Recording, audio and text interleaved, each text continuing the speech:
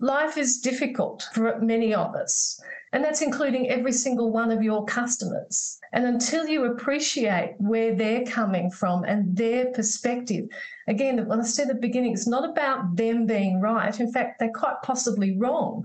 That's irrelevant. It's empathizing with them and understanding their perspective, seeing it from their eyes.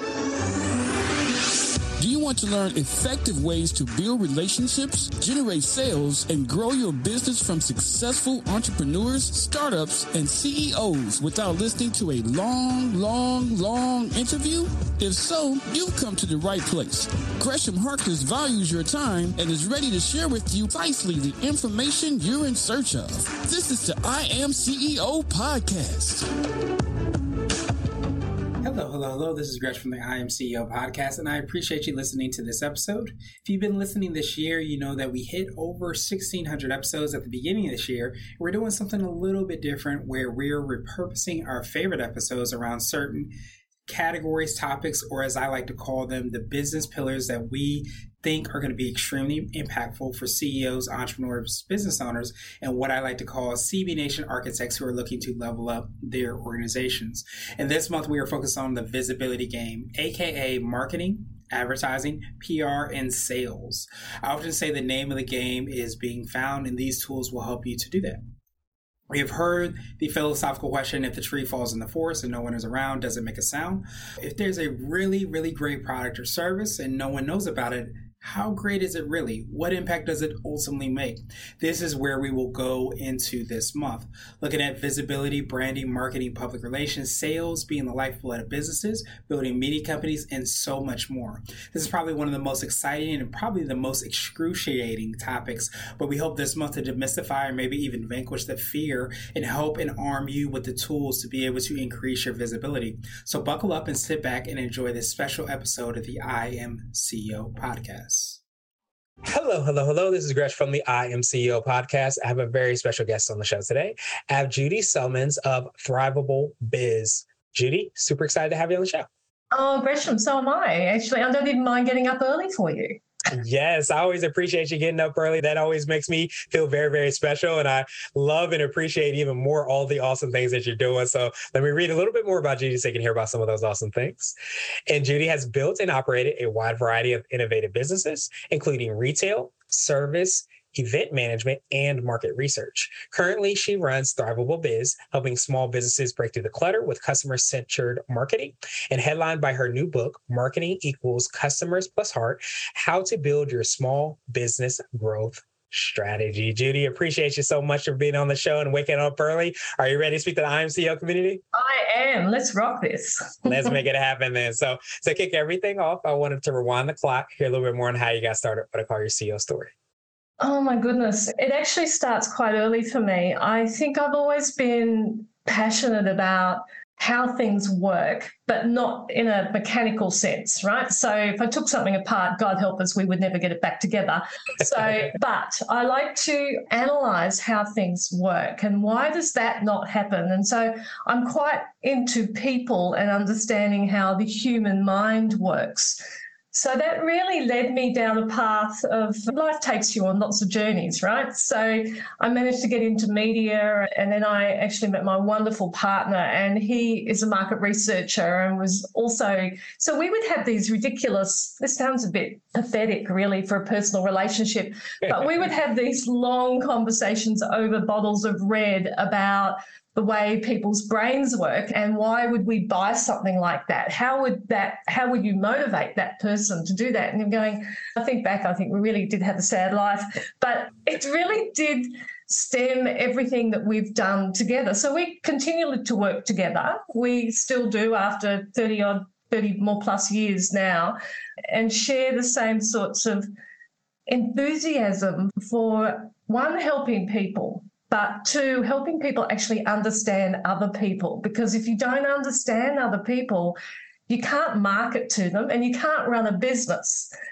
And the other thing that I found, so it really did, that I guess I could ramble on forever, Gresham, because I'm a bit passionate about where I now see, I work with hundreds of small businesses and startups in particular. And without fail, they all cock it up at the beginning. So I'm a bit determined that we shift that focus, because I believe that so much of the stress that's caused later in their business journey is because they didn't get the foundation solid. You can't build anything on shaky ground. It doesn't work. So, yeah, I started my first most successful business was a pet shop many, many decades ago. And I was in Sydney, Australia, became in 12 months Sydney's busiest pet shop, sold more animals and more pet food, I was told, than anyone else. And it was the branding that was, to me, the critical element and what changed it. So a little bit of background on my story. Yeah, I absolutely love that. I think so many times it's because people just don't like a different language. If you go to a different country, you don't know the language, then of course you're going to struggle in doing it. But if you start to be able to understand that language, understand to do these things and that things, not only does it help you to get started, but I think it helps you to run that marathon, which business a lot of times ends up being. Gresham, 100%. And so the other challenging place I find is that sometimes you have a really good idea as a startup and you open your doors and a few people come in. And so you think, oh, you got this. I don't need any of that bullshit background. What is all that crap? I don't need all that. So I'm doing okay. My family's being fed. I've just bought a new car. All those sorts of things are going in life. And then all of a sudden, something happens, maybe a pandemic, maybe something else is going to happen in our life.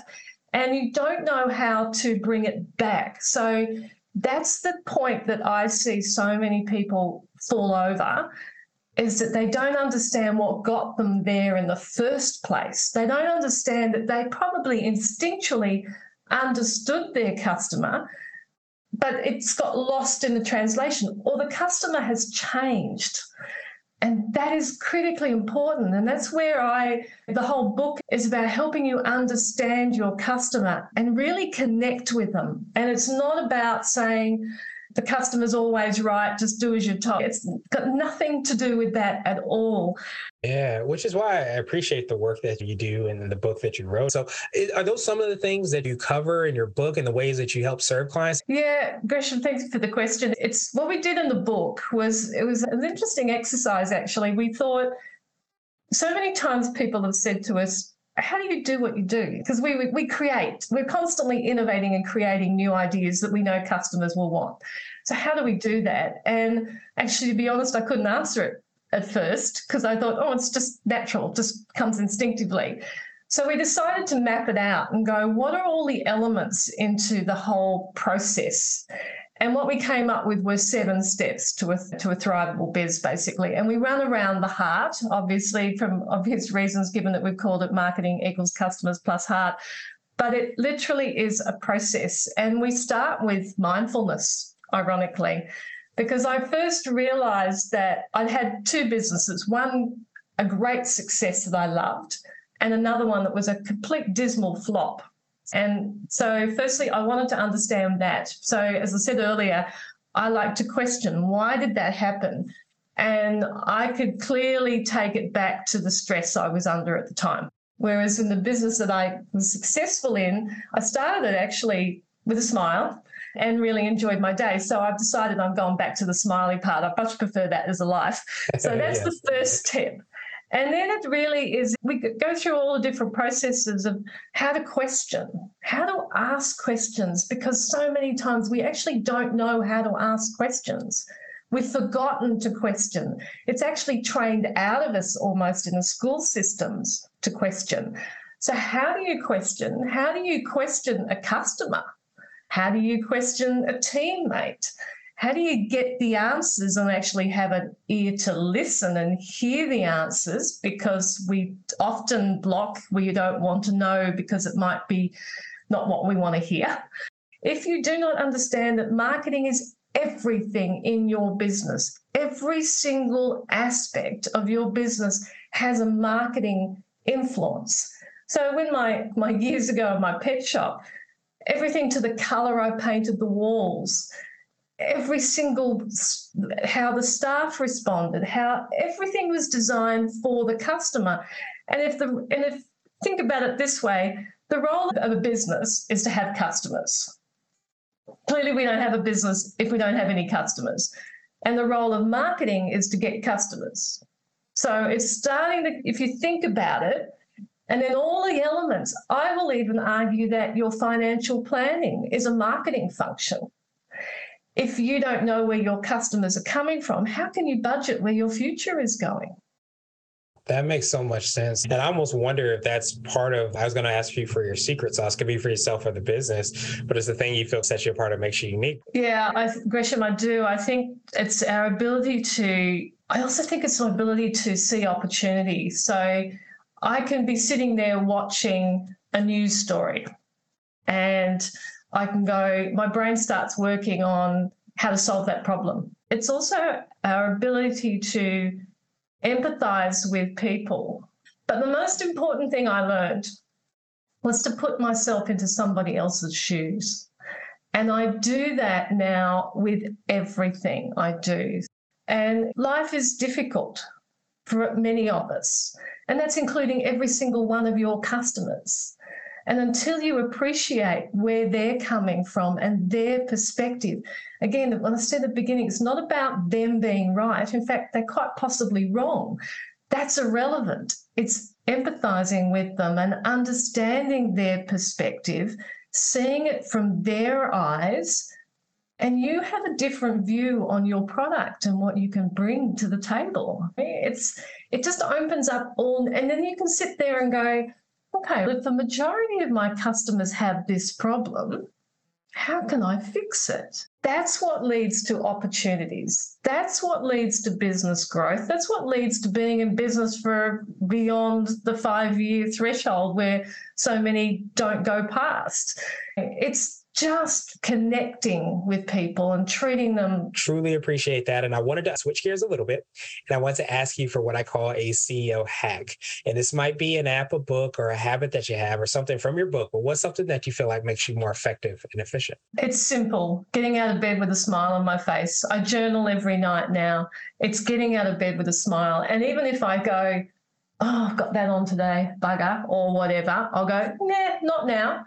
Just smile at life.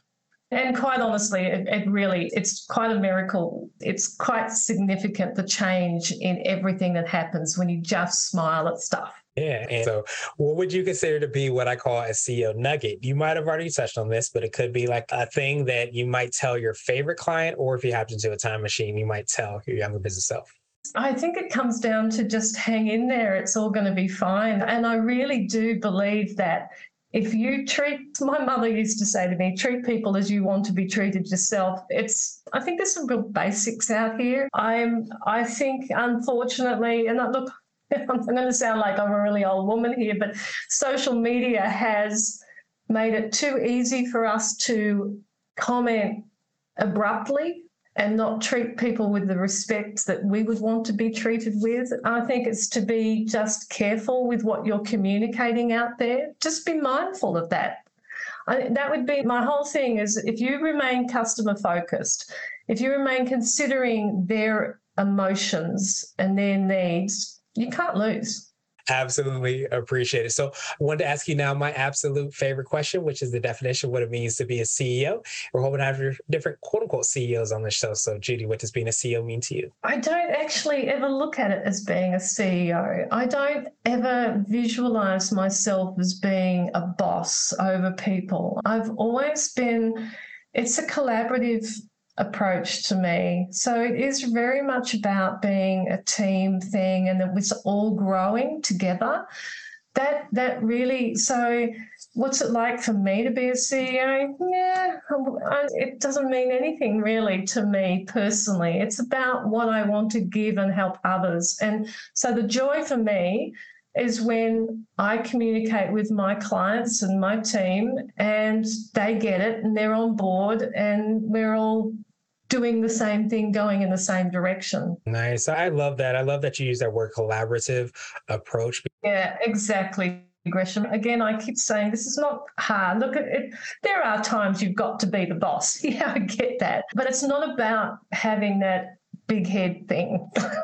So anyway, that's just my humble opinion, and it's reasonably kept me in reasonable stead. So I'm somewhat going to stick to it until I prove otherwise. There you go. There you go. I absolutely love that. Well, Judy, truly appreciate that definition and that perspective. And of course, I appreciate your time even more. So what I want to do now is pass you the mic, so to speak, just to see if there's anything additional that you can let our readers and listeners know. And of course, how best people can get hold of you and your team, get a copy of your book, find about all the awesome things that you all are working on.